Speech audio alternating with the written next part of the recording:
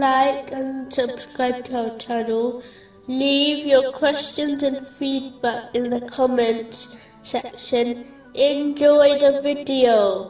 Moving on to chapter 80, verse 17. Destroyed is man, how disbelieving is he. Muslims, especially Asian women, curse things when they are in a bad mood. This is an evil habit, as they are supplicating for the mercy of Allah, the Exalted, to be removed from something or someone. This contradicts the teachings of Islam and the characteristic of the Holy Prophet Muhammad, peace and blessings be upon him. In fact, when he was requested to curse the non-Muslims, he replied that he was not sent by Allah, the Exalted, as a curser, but as a mercy to mankind. This is confirmed in a narration found in Imam Bukhari's Adab al-Mufrad, number 321. In addition, the one who supplicates for the mercy of Allah, the Exalted, to be removed from others, will most likely have it removed from them, as this contradicts the behavior of a true believer, who must love for others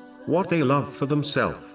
According to a narration found in Jami Tirmizi, number 2515, in fact, the Holy Prophet Muhammad, peace and blessings be upon him, has warned in a narration found in Sunan Abu Dawood, number 4905, that the curse returns back to the one who uttered it, if the person or thing they cursed does not deserve it, and in most cases, they do not. Therefore, Muslims should not overlook this, and ensure they do not curse things, as this is not a sign of a true Muslim. They should instead follow in the footsteps of the Holy Prophet Muhammad, peace and blessings be upon him, by desiring and supplicating for the mercy of Allah, the Exalted, to descend on all. This will lead to the mercy of Allah, the Exalted, descending on them.